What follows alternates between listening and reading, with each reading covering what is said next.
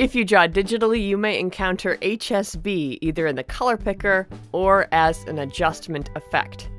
H is hue, this controls the color. S is saturation, it controls how vibrant the color is. And B is brightness, this changes how light or dark it is, or the value. Being able to isolate H, S, or B makes nitpicky color choices a lot easier. You can take the same shade and only make it darker, or only make it less saturated.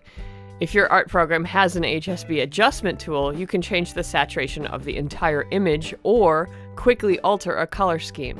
Some programs let you apply HSB changes to specific color ranges as well. Try it out.